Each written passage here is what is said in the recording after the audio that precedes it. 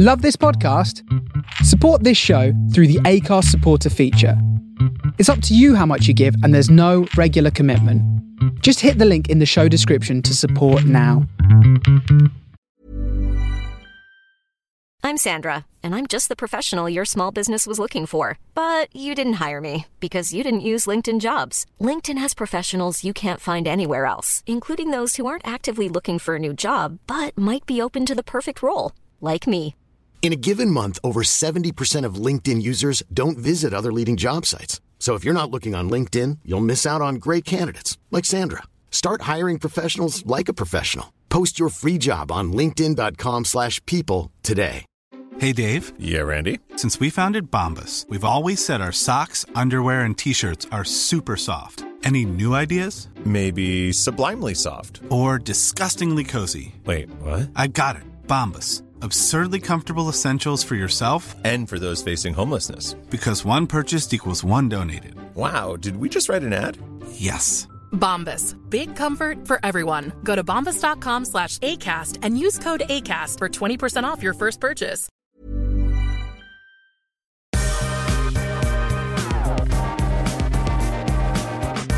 Hello and welcome to the Quarantine Break podcast. I'm your host, Simon Ward, and this is the socially distanced tea break with extraordinary people. Can it really be episode 15? The only way I measure time now is through the sheer amount of empty Amazon boxes piling up inside my house. And that actually does come up this week with today's wonderful, wonderful guest, DJ and broadcaster Dev Griffin. I feel like now more than ever, that connection that you're making with people on the radio, the fact that you're some sort of consistency, that when everything else is bonkers and just upside down, you're there for people. I've often trivialized my job. I've gone, oh, yeah, I just push buttons for a living, or I just talk about myself. I now see so much value in what I do. You're going to love spending the next 40 or so minutes in Dev's company. And that's why so many of us listen to him every single weekend. And speaking for myself, I finally get to tell Dev something that has been burning up inside me for literally years. But enough of me, let's start the podcast right now. As always, I started by asking Dev how he takes his tea. Oh, Matt, I don't actually drink tea. Oh, no. It's not that I don't like it. I just never go out of my way to make any. I'm not just a coffee person. I'm also a bit of a coffee snob. So I'm pretty serious about my coffee. I have several different makers, but I currently I like a very strong coffee with a little splash of almond milk. That's my jam. What kind of coffee are you going for? So talk me through what a coffee snob is, because coffee is not something I touch at all. I'm only a tea drinker, although weirdly I will have dessert type coffees. So I'll eat a tiramisu, I'll have a chocolate sweet that's got some coffee in. Normal coffee, can't do it, even though I love the smell. Do you know what? Interestingly, it's a bit, I feel like coffee people are a bit evangelical about, like, you know, once you make the switch. I think in our minds, coffee people are a little bit more sophisticated than tea drinkers. We get stuff done. You know, we want to get up early in the morning. So I actually remember the moment I got turned on to good coffee, because before I'm a working class kid, grew up in a council estate. I'd only ever had instant before, and I didn't see the need for it. People drank coffee for energy. I was like, what? I don't need any more energy. I'm a raging fireball of energy. Like, I don't need any more. But it was probably in my mid-20s when I was doing early breakfast on Radio 1. I had a producer at the time called Rodri, and he was very into coffee, and he would bring in a cafetiere with very posh coffee, and we would just nip outside the studio in between songs, and I'd have a cup, and then I suppose it actually sounds like he's getting me into something a little bit harder than just coffee. Yeah. But that was definitely my gateway into, oh, what's this? This is good. It definitely keeps me going. And then once I was introduced to Monmouth Coffee in Borough Market in South London, it was over. Game changer. Well, I got beans directly into a bag, and then you're smelling them on the way home, and then from there it's a spiral. You know, I bought a bean crusher. I bought an electric coffee machine, one that is set for the morning. I've got an Italian style coffee stove, just a good Le Creuset Oh, wow. cafetiere now. And even last night, I was looking on Amazon at a really, really posh coffee machine, but they're like $2,000. Yeah. You just can't. You can't justify $2,000. Not yet anyway. That really was a gateway for you, wasn't it?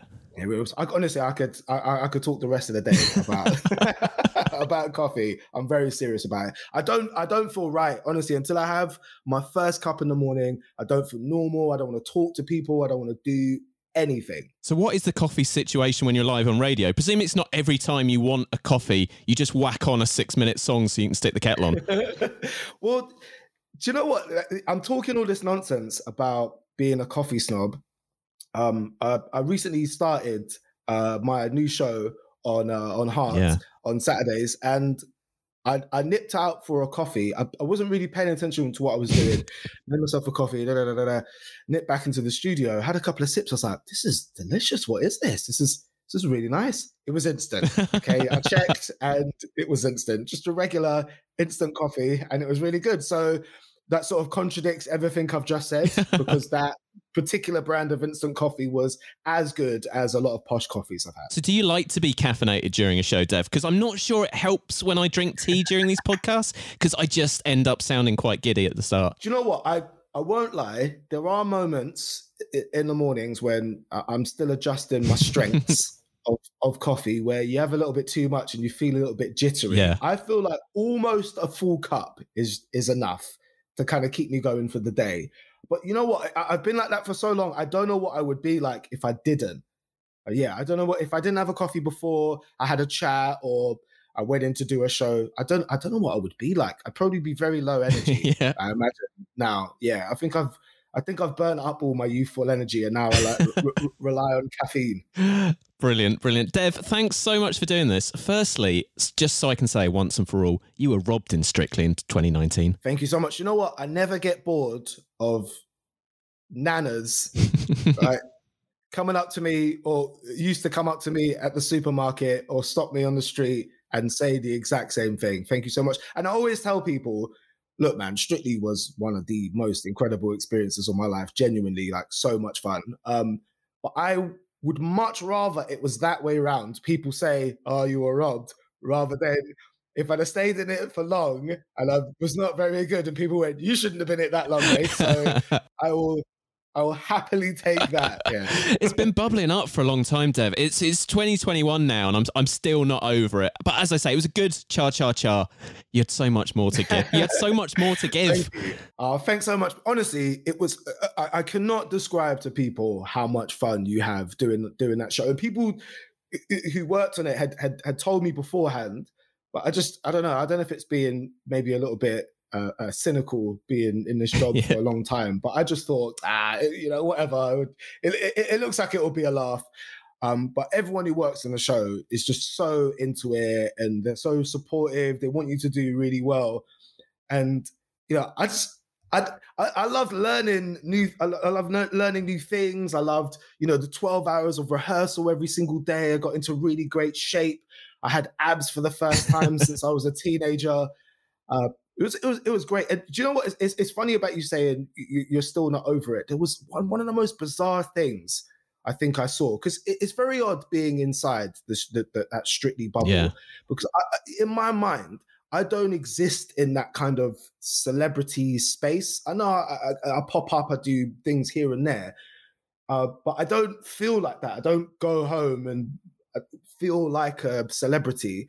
But I remember a couple of weeks after, there was some sort of march in central London, and somebody had a placard. I'm not sure I'm using that word right. Somebody had a sign. Yeah. Here we go. And it was a picture of me and my dance partner, Diane. And I forget what the caption was. It was something like, we've been robbed just like Dev and Diane on Strictly. And I thought, that is That is totally bonkers. And I actually, in hindsight, that's probably the weirdest thing about the whole experience is it does feel very personal. You know, you spend all these hours of rehearsal, you get so close with everybody around you, all the other contestants, there's so much support, there's so much love. It does feel very personal. And you're putting yourself out there, you're doing a routine you've only learned in a matter of days. And it's in front of millions of people. You know, there's not that many experiences I think people will go through in life that will be close, where something is incredibly personal, but it's in front of so many people. That is very odd. I mean, in the same way as you could talk about coffee for this entire podcast, I could talk about Strictly for this entire podcast. And I'm also glad that you saw my placard that day. I'm really glad that was our first meeting. But yeah, all of that is for another day. But more and more, this podcast is becoming my form of pandemic therapy, because it's nice to be doing something that isn't work or involve me ordering stuff off Amazon, both of which is pretty much all I do these days. So thanks for being here today, Dev. What's the last couple of bits you got off of Amazon? I had a good one last night. I had a couple of good ones last night. Do you know what? I bought a meat thermometer. Interesting. Okay. And here's the thing, Dev. I don't know why. You don't know why you bought a meat thermometer? Yeah, I don't know why. I remember ordering it. I remember thinking I needed one. Haven't used it. I don't know what I'd use it for. I just got to be careful in case my landlady is listening. But I actually bought a dartboard. Oh, that's a good one. A couple of weeks ago. Let's just say I got a magnetic one. And one for kids. That was a late night drunk purchase. I just got a waffle iron. Oh, that's a really good one. That feels proper lockdown purchase. Thinking, yeah, I'm gonna have waffles. Yeah. There's a few purchases like that. Bread maker, which I've used maybe 5 or 6 times in a year. But it looks good. It looks good on the side. Like, I like it. You know, people, you know, in 2026, when people are allowed to visit your houses again, people will walk into my kitchen and they'll be like, this guy does stuff. He's got several different types of coffee apparatus. He's got a bread maker. He probably smells like fresh bread in here all the time. Yeah. In reality, I've used it like 5 or 6 times, like maybe. I think mine is a toss-up between either the meat thermometer, or I also bought some Jurgen Klopp coasters, because again, I was convinced that I needed them, Dev. It's absolutely useless. Well, doesn't it also feel like, I don't know if this is necessarily the right attitude, but certainly going into lockdown 3, this time it's personal, I've kind of gone, do you know what? Who cares? Okay? Who cares? If I want it, I'm getting it. All right? Like, if I'm just going to be sitting in my house, if I want something that's just going to make me feel a little bit comfortable, it's just going to fill that void just a tiny little bit, I'm getting it. I feel the Amazon guy is starting to judge me now. I sort of see sadness in his eyes every time he hands me something. It's like, what now? Yeah. You don't need anything else. Yeah. Or it becomes a bit of a... It's sort of become a bit of a personal. It's become a bit of a game with my neighbours to see, you know, who's getting more stuff. And if any of them ever catch me, I'm trying to give them that look of no, this is stuff I actually need. Okay, this is like really important work stuff. It's not just stuff to fill my day when I'm not working. Looks like a dartboard you've got, Dev. No, it's not. This is essential. But lockdown has done some weird things to us all. We're obviously in February now, lockdown 3. How are you feeling about everything? I don't know, man. Like, every day it's a little bit different. I think there was a lot more optimism with the first couple. I think with this one that we're currently in right now, the biggest thing for me has been my motivation. So I'm quite good working on incentives and having a goal in mind. But because it feels like everything's at a standstill, I think subconsciously I've gone, well, there's no point working really hard on ideas, because who are you going to give it to and when's it going to get done?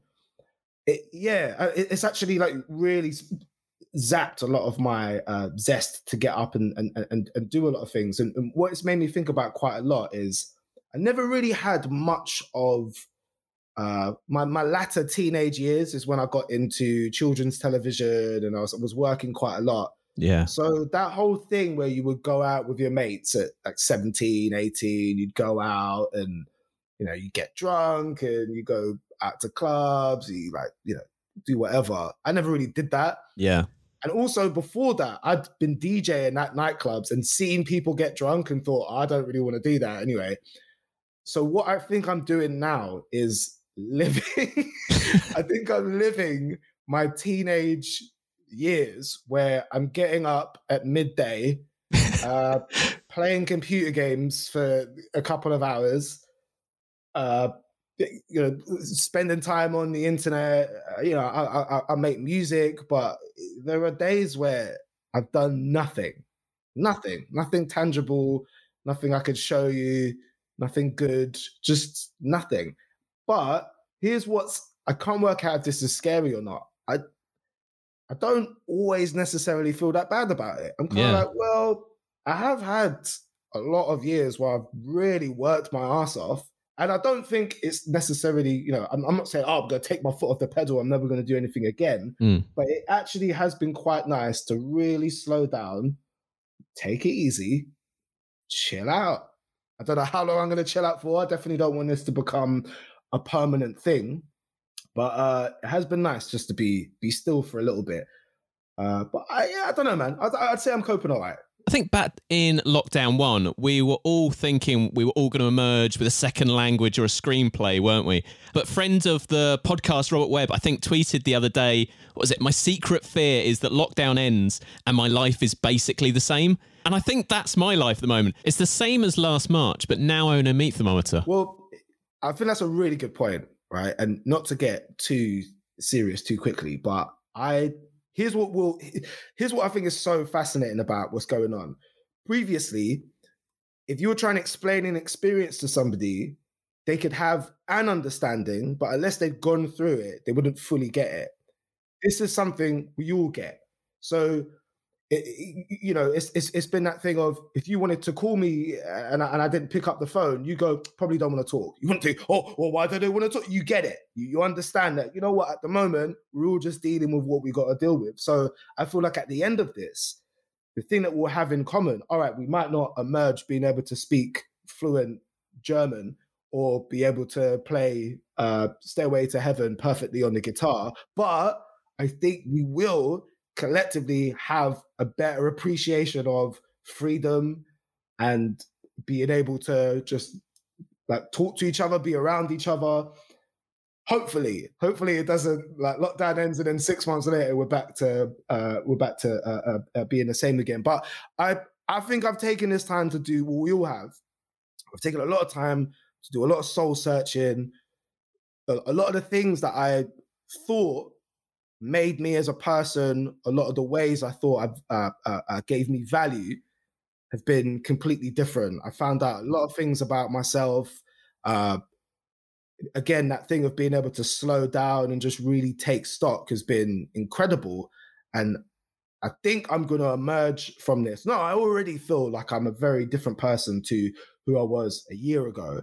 But it's interesting you say about the learning a language, and I've totally been that cliche. I've been trying to learn Spanish. I've been getting really good at music again, just being able to practice for hours on end and really geek out on 16 bars of a particular song just to get just to really nail it. And I think I've missed that, being busy, spending time doing something just creative, and not because you want to be Jimi Hendrix or whatever, just because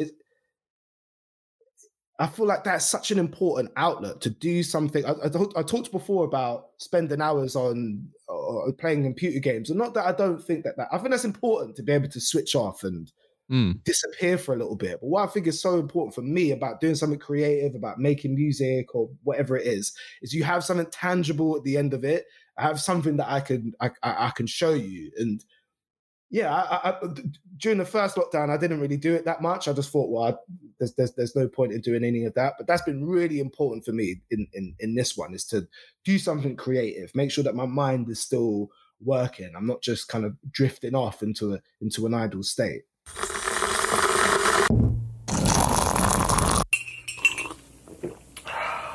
And of course, you did do something, I guess, quite seismic in lockdown. After obviously 18 years and 11 of those on air, you left Radio 1 and 1 Extra. Talk me through what that was like, because I guess major life events at the best of times are, well, they're major life events, but I guess in the middle of all this, that must have made it even stranger. Do you know what, looking back on it, it's probably the way I would have preferred it. I don't really want I wouldn't have wanted a big fanfare or loads of people to be in the office to, you know, say anything, or they all crowd around me. I don't think I would have found that a little bit intense. In fact, there was a really beautiful moment a few years ago when it was announced I was going to Radio 1, and I'd walked into the 1 Extra office, and but it was like something out of a movie. A bunch of them like started clapping like, hey! You know, that's a real sense of, oh wow, this is my family, and they're like really happy for me. But no, this was like leaving Radio 1, leaving the BBC was it was the end of a huge era for me. You know, I feel like I had so much fun. I've made some incredible friends. Honestly, like the experiences that I've had, the people I've met, the stupid interviews I've done. The way I've described it to people is, it's felt like, you know, that feeling when you were in school and you were on your way to a school trip. Maybe you're going to like Belgium or something for a couple of days. And you probably would have been in like year 10, maybe year 11, and you got to sit at the back of the bus. And you got to sit there with all your friends, and you got to laugh and joke, and you're listening to stuff on the Walkman, having a laugh and a joke. That feeling of like uncontrollable excitement, like, this is the best! Like, that's what it's felt like being like Radio 1, 1 Extra. That's what it's felt like for 18 years. But then I also felt that there was, I don't know, like I felt like I'd done everything that I'd wanted to do there. And I just really wanted a new kind of challenge. Coming to Heart has felt like, I mean, I've only been on a month now, but every show I do, I feel like I grow in confidence, and I'm getting really settled and getting really comfortable. I met Kelly Brook the other day. She gave me some cookies. That was nuts. Like, think about this, right? This is how mad life is. I used to have a poster of Kelly Brook on my locker in school. Right? I opened my locker in school, bam. It's probably from like, I don't know, Loaded or something awful like FHM magazine or something, right? So a picture of Kelly Brook and obviously Jet from Gladiators as well in my locker. And then fast forward some years later, and now I work with Kelly Brook. I work with her. I walk up to her and say, "What's up, Kelly? You all right?" She gave me some cookies the other day, even though she didn't make them. She told me that she did, and they weren't. They were a gift from somebody else, and she gave them to me from somebody else. But in life, just nuts like that. If I'd been able to tell the 15-year-old me, like, could tap him on his spotty shoulder and tell him, mate, a few years later, you play your cards right. A few years later, you're going to be accepting cookies from Kelly Brook, mate. It's a wonderful life. It's so rare, isn't it, in a job to have posters of your colleagues? It'd be weird if I had it now. If I put a poster of Kelly Brook in my new locker, that would be weird. Yeah. But I think years ago, it's fine. But I guess not going through all that normal leaving stuff. Do you feel like you've had closure at your time at Radio 1 and 1 Extra? Because, you know, for me, I want the big leaving party. I want the speech. I want them to clap me out. Yeah, do you know what? I feel like I had a really nice send off. So my producer Liam. Yeah, do you know what I've just done? So I've drank the last bit of my coffee, and granules have gone directly into my windpipe. So it might sound like I'm getting a little bit choked up, but it's coffee granules, okay? So my my producer Liam, he worked really, really hard on my last weekend of shows. He put together a really beautiful package of just silly interviews and like funny moments I've done. And I think being able to hear almost like my journey through the years, that was a big bit of closure for me, to be able to hear how nervous I started out, how I sounded towards the end, you know, talking to Tom Hanks and Will Smith. And yeah, I feel like that was like kind of my closure. And like I say, man, I just feel like I want challenges, you know? Yeah. And Radio 1, as amazing as it was, I did feel a bit too comfortable there. I felt like, oh, I got this, you know, I know how to do this. And I don't, in fact, you know, a few years ago, a mentor I had of mine, Ray, he spoke so much about never getting too comfortable and always getting outside of your comfort zones. I remember he produced one of my radio shows when I was on One Extra once, and he told me to use an industry term. He said, I want you to use this next link. I want you to talk without any beds. So it's without any music. Now, I don't want to like patronize anybody listening, but just for non-radio people, the idea of speaking over music, there's a level of comfort there, because if you stop talking, nobody's really thinking, oh my God, he's got nothing to say. You kind of ride the music. It gives a sort of rhythm where you can stop for 5-6 seconds, jump straight back in. It sounds fine. But if you're talking just over dead air, no bed, just dry, it's just your voice. What you're doing is you're like what we're doing now. You're creating a kind of like instant connection and closeness with the listener. And when he told that to me, when he said you're going to talk without any bed, I panicked because I realized I've been using it as a crutch for a really long time, and I did it. And even though it was a bit freaky, it's like, oh, I actually quite enjoyed that. You got this like level of intimacy now that you don't really get when you're playing a bit of music. And I tried to remember that for the rest of my, even now, I try and keep that in mind, that you're not supposed to get super comfortable. You are supposed to keep pushing yourself and challenging yourself to do new things. And I think I've been like pretty bad at that for a number of years. It's just kind of going, this is all right, this is cool. I'll just hang around for a little bit. I've never had anybody that's really pushed me or sort of come down hard on me. I've always wished that I could have some sort of, those cliche PE teachers that you'll see in American high school films, like, you know what I mean? Like, you'll never amount to anything, Griffin. Like, I kind of wish I had somebody like that I'll be like, I'm going to show you, but I've only ever had people around me that have told me that I'm brilliant and you're amazing and you can do anything you want. And the way that my brain works is I'm like, well, I guess if I'm brilliant, I can do anything I want. I guess I just won't do anything then. It's just, I don't know. I don't think it's the right way to be. I suppose speaking of challenges, obviously you worked right through all of the lockdown and the waves and the tears. What was it like going on the radio after that first lockdown was announced? I think it was March 16th, and that was a Monday. But obviously you're there to entertain us. You're there to be our friend on the radio. But you also must have been feeling a lot, as we all were. So interestingly, I've had training for this kind of thing a few years ago. You do training in broadcasting for if somebody important passes away, and you also do training for a big, large scale terrorist attack. Wow. So there's a protocol in place, right? If there's a large scale attack, there's whoever's on air at the time at the BBC. So Radio 1, Radio 2, 3, 4, 5 and 6, you get in a helicopter at a disclosed location, but it's nearby. You get in a helicopter and there's an underground bunker that you get taken to.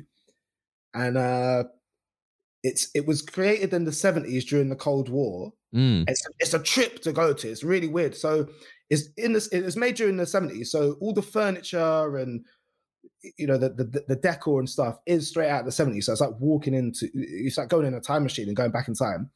But the studios have been updated ever so slightly. So it's a 70s style radio studio with, Windows 98 in it. It's very bizarre.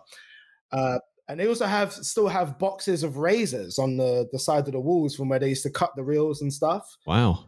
Yeah, it's really, really trippy to go into. So that's what you do your training there for. But here's the thing, right? It was really bizarre. I was doing these links. None of it's going out to broadcast. It's just training. You're around all these, you get briefed. You're around all these other journalists, people from Radio 4 and, like the news people and stuff. I think Sky News people were there as well. You all break off and you go into your separate studios and you're supposed to do just a regular radio show. And then 10 minutes into it, you start getting the announcements and you get given something to read. And it's something like, we've received this news. We're going to go to Newsbeat for a special bulletin soon. And it's so bizarre because I was thinking, if there is a massive, large-scale attack and it's serious, why are you listening to us? Okay, put on the news, all right? I was literally saying things like, right, well, there's been several attacks up and down the UK. It looks very serious. We're going to go to the news in a little bit for an update. Here's Ed Sheeran. Like, why are we playing music? And I don't want to get in a helicopter. I'm going to go home. I want to go to my family, man. I want to get out of here. So, sorry, it's a long way of saying that I'd kind of, in my mind, been sort of prepared for if something that had happened on a national or global scale, how I would go in and do that. And it's something I still am really aware of now. So obviously Heart's all about, feel good and trying to put people in a good mood. And I feel like now more than ever, that connection that you're making with people on the radio, the fact that you're some sort of consistency, that when everything else is bonkers and just upside down, you're there for people. I've often trivialized my job. I've gone, I just push buttons for a living, or I just talk about myself. I now see so much value in what I do. And that's not to sound like a big head, but even what we're doing right now, the platform that you provide, again, that connection that we're having with people. There are days where I get up and I put on the radio or I put on a podcast, and I need that. I need that. Not just, it's something to listen to. No, I need to just feel normal, to hear that other people are experiencing what I'm going through. And the kind of messages that I get on my shows is you really feel that, oh, wow, this is a valuable service that you're providing for people. We're not NHS key workers, no, but it is nice to play someone a song and cheer them up. Or if someone's on their own, they feel like, oh, well, at least I've got you for company. I think one of your great skills, Dev, as a broadcaster is how you connect with people. And you have done that on all of your shows. Have you felt that change in people that you've spoken to over the past year? Or are they always just so excited to get on the show? No, I definitely feel like that's intensified the last year. Again, like I say, the kind of messages that I'm getting now is things like, I'm so glad that you guys are on, or I was feeling really bad today, but you said this thing, this made me laugh. When I was starting having conversations about like coming to Heart, it's one of the things that really excited me is they said, we're trying to create those connections with the audience, and it's something that it's taken me aback every single time, is that loyalty that a lot of I don't want to say fans, but the audience that I've spoken to over the years, you've created a bit of loyalty with them. And I feel like people have been more vocal about that over the last year. Like I had messages when I was posting stuff that to me wasn't a big thing. Like I was posting on my Instagram about how I'd started to go for walks. It's like my new thing. I need to get out of the house, go for a walk. It started making me feel better. When the basketball courts was open, I was like trying to go out there, work out a little bit. And I started to be more vocal about how I was feeling. I was getting just DMs from people I've never met before, never spoken to before, just complete strangers, just saying things like, "Oh, listen, if you ever want to talk, I'd love to have a chat," or "Oh, listen, I was feeling kind of the same way. Thank you for posting about this." And even though I certainly think before we went into lockdown, it's sort of perfect timing that I can't remember who said it, but I think about it a lot. Somebody had said that mental health maybe 2-3 years ago was a bit of a dirty word to talk about. And there are still mental health dirty words to, use a maybe a bit of a vulgar phrase. But, talking about anxiety or depression, those are the things 2-3 years ago are the kind of things that you're not really supposed to talk about that. Certainly not on a big platform. But I feel like going into lockdown, I don't want to say trendy, because again, I feel like that trivializes it a little bit, but I definitely think we're having more conversations about that. So yeah, I definitely noticed a shift, certainly in the last year, that people reaching out to me and saying things. But I've definitely noticed that a lot more. That's been incredible. And I never really respond to people who send me messages. I don't really know why. I think because I'm quite a private person. I don't know, man. I've never been in like super vocal that way. This is the way I like to connect to people. You know, I like to talk rather than like, send somebody a message or type. But I really appreciate it. If other people appreciate what I do, that's great. But I certainly appreciate any kind of feedback that I get from people who say nice things like that. And as you've said, you started at Heart this year, new year, and Heart is such an uplifting radio station. It feels like a really good home for you, Dev. Yeah, well, it's so going into it is like so different to what I was used to, and I was thinking this is exactly what I want. This is a whole set of new challenges, and it's not like I have to change my style. I just have to kind of like learn the ropes and again how the new system works. And after my first week, the best bit of feedback I got from management and the other people in the office, and it almost gave me a little lump in my throat. They said, you sound like you've been here for years. You sound like you've been on for ages. And that was the biggest compliment I could have got. It's not just a new radio station for me. I've never worked anywhere else. I started at the BBC when I was 17 years old. I've never been in another office or around any other people before. So as well as having, maybe a little bit of anxiety of, am I going to sound good? And are the audience going to like me? You also like, am I going to fit in around the office? And the first couple of days was exactly like when you were the first day of big school for the first time in year 7, when you walk in with a giant backpack on and everyone just seems like so much bigger than you and they know everybody and it seems like so intimidating, but they were just so welcoming and supportive. And I immediately felt like, all right, I'm gonna love it here. These guys are great. I always had assumed that every DJ's got their sneaky eye on a breakfast show. But I think if you asked me right now to pick my perfect slot, it would be 12 to 4 weekends, because you don't have to get up early.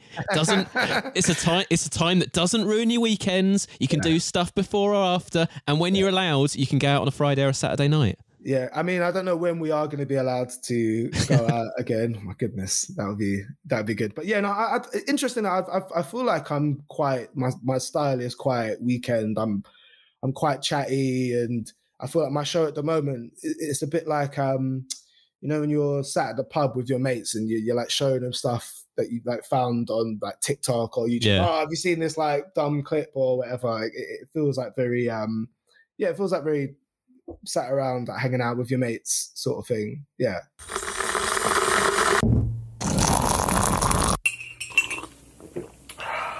I want to talk a little bit about music, because you're actually the first person I've had on the podcast with any connection at all to the music industry. Obviously, the past year for live music has been incredibly rough, hasn't it? Yeah, I didn't realize how much I would miss going to a live gig.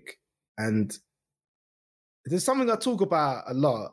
Going to Ibiza, something I've really missed this year. Going to carnivals, I've really missed. It's something I do quite a lot with my friends. We've been trying to go to as many different carnivals as possible. What I've missed the most, right? You get this in Ibiza, you get this at carnival. When you're around so many people who feel exactly the same as you. So they're there for the exact same reasons, and you're having that sort of collective euphoria. And I really feel like I've taken that for granted. I've been at live gigs before. You work in radio, you get to go to a bunch of live gigs. Like I can remember being at the back of a Kings of Leon gig. Like it's an intimate gig, and I'm there like talking to a mate about like mortgage prices in London or something. Like, yeah, it's ridiculous. And here's this legendary band performing in front of maybe 150 people, and I was just like, whatever. I'll get to see Kings of Leon again. No big deal. So to go back to what I said before about, I feel like when this is over, I'm really gonna start appreciating that again. I don't think I'm ever gonna. I never thought I would miss being in a a little dark, sweaty room with a sticky floor, like have people bumping into me, and I never thought I would miss that. But yeah, I don't even know if we'll ever fully be allowed to do that. If we'll clubs be allowed to go to full capacity, if it will just all be out in the field. I don't know.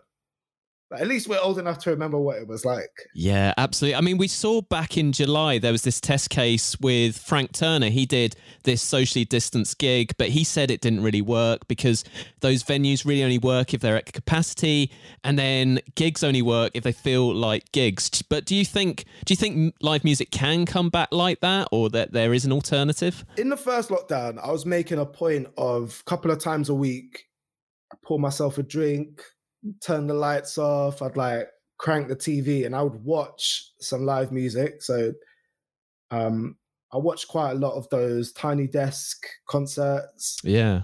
I don't think I've told anyone this before, but I sat and I watched Etta James perform live, right? And I started crying, like full on just crying.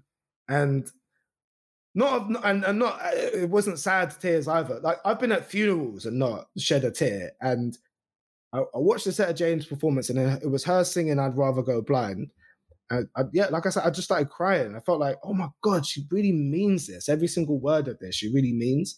And I guess there's something you don't quite get with a recorded performance or sat listening to someone's album. That just really hit me that, again, I'd taken all of this for granted so much, how much I really appreciated being able to go to a live gig, feel that connection with an artist. So I don't know, man. You're never going to replace that live element. But also what I've appreciated is seeing how artists have dealt with that. So streaming from their living rooms, and I've quite enjoyed watching people do even just like setting up a camera in the studio and seeing their workflow and seeing how they do things. So I don't know, maybe before, do we sound a little bit like what people would have said when nobody was buying vinyl anymore? People were like, oh, well, how's it going to work? And will it ever be the same again? And if everyone's just streaming music, how would it work? And then musicians and the industry adapted, and then, now we do it like this. So I don't know. Again, it might never be like properly the same again, but yeah, I don't know. It's a depressing thought, isn't it? Yeah, but I suppose on the flip side, 2020 was a good year for music. I mean, you had Taylor Swift spitting out albums, well, like the rest of us spat out banana bread. But did you have any music highlights from last year, Dev? There's an artist called Poppy Ajuda, and she does a lot of the sort of behind the scenes things, or she'll just post her singing with her guitar. There's a few artists that I follow on Instagram who do stuff like that, and that's prompted me to do a lot more of my own music. And I studied music, I got a degree, played guitar a lot, and then as soon as I finished my music degree, I just kind of put my guitar down and went, that's enough of that. Got tired of playing that 8 hours a day every day for flipping 5 years. But recently, I've really got back into it, and being afforded the time to get good at stuff. Yeah. Because I think that's what puts a lot of people off wanting to learn, especially something like guitar. Guitar takes a long time before you can sound good. Yeah. And you physically have to check, your body has to change in order to get good at it. You have to get strength in your hands and your fingers, and you have to grow calluses over the end of your fingertips. And it's one of the things about, if you've been a guitarist and you've taken a lot of time off and then you come back to it, you feel like an absolute scrub, because you're like, oh, I remember I used to be good and now I can't play these things that I used to be able to. And that's quite disheartening to begin with. But just being able to do like 20 minutes every day is better than trying to cram in 9 hours, like one Sunday a month.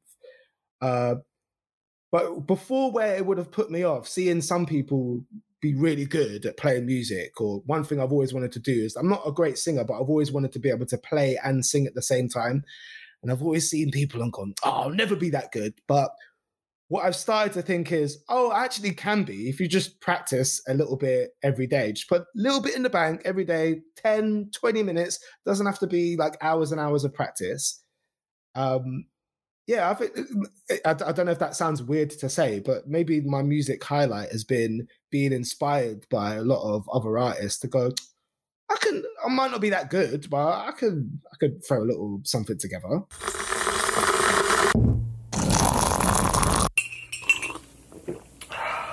Dev, I have to finish up by finding out what TV shows have kept you going. What have you been watching? So I've just binged that The Night Stalker on Netflix. Oh, what's that one? That's the one about it's actually really dark. It's a really awful guy who was, I think it was in the 70s and the 80s or something. No, it was just before, it was in like 1985, I think. There was a serial killer, rapist, monster person running around LA, and everyone was really scared, and it was like this huge nationwide manhunt to get him. Wow. But I binged like the whole series in one day. Here's the thing, I've heard about people doing that before, about binging the series in one day. Not for me. Yeah. Because you don't take the information in, you're going to watch 2 episodes, and then you're going to get a little bit bored, you're playing your phone for a bit, you're going to do the washing up, you'll potter about, and then something really interesting will happen, and you go, I've missed that, and you'll have to rewind it, then you sit down, and then the whole cycle repeats. So basically I've seen a bunch of memes about this recently, and what I think is me sound like an actual granddad right now, but what the great thing about memes is when you see one and you go, oh my goodness, that's me, that's what I'm doing that. So one of the ones I saw was somebody looking really comfortable in bed, like smiling, and the caption was something like me watching documentaries on serial killers before bed. And that genuinely, that's like my whale song before I drift off at night. I have some sort of documentary or a podcast. I listen to those conspiracy guys, just a 5-hour documentary deep dive on serial killers and horrible people. And it's not because I'm training to become one. I think it's just so fascinating to, I guess, find out, like, it's not necessarily what these people do. That's always very grim and awful. It's always like, oh, how did they get to that? What happened to this person that makes them like that way? And I to go back to all the way to the beginning, when I was offered Strictly, they also offer therapy and counseling as well. Such a like big thing to be involved in. I was like, sign me up, man. I love that. And I thought I was going to walk into therapy and talk about anxieties about doing the show and about the attention that you get from doing it. And I remember my first day of therapy, I was like, right, so got this thing, right, about my childhood and these issues around like confidence and blah, blah, blah, blah, blah. And, you know, I just started spewing out all this stuff. And I realized, oh, actually, I should probably talk to somebody about this. And I recently went back to therapy, and it's kind of reminded me about how important it is to have those types of conversations, and decompressing is like a big thing for me at the end of the day. And sometimes I don't want to worry my family or like offload too much on my friends. So sometimes it's actually just really nice to talk to somebody who doesn't know you, is not necessarily invested in your future, or, you know, is trying to tell you things that you need to hear.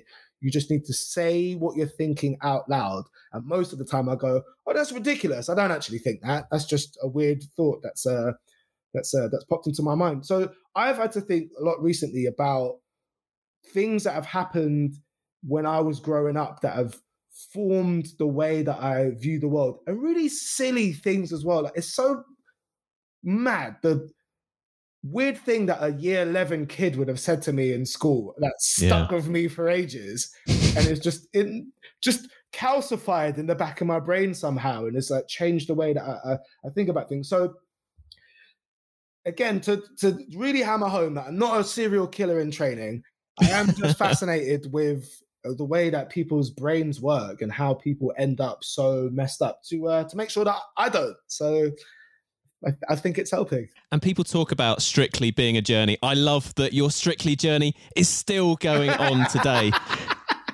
It really is, yeah. Dev, thank you so much for joining me. I really, really enjoyed that. That's good fun, man. Thanks for having me. I've listened to Dev on the radio for years, and I always thought he seems like such a nice guy. And it turns out he is. The way he talks about radio and his listeners, he loves them just as much as we love him. Don't forget, you can catch Dev on Heart every single weekend, 12 p.m. to 4 p.m. What a time slot. Every single week, this podcast community continues to grow. So thank you for all the nice things you've all been saying on Twitter. This is my first podcast, and it's only the 15th time I've done one, but to see how much you've been enjoying it is a real joy. If this is your first tea break, please subscribe and spread the word. We're on all your socials at Quarantine Break, and reviews and stars always make my day. Come back Tuesday, the 9th of March, for the next tea break, but in the meantime, please stay indoors.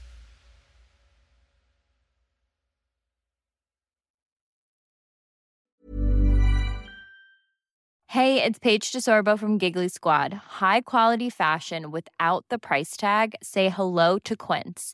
I'm snagging high-end essentials like cozy cashmere sweaters, sleek leather jackets, fine jewelry, and so much more. With Quince being 50 to 80% less than similar brands.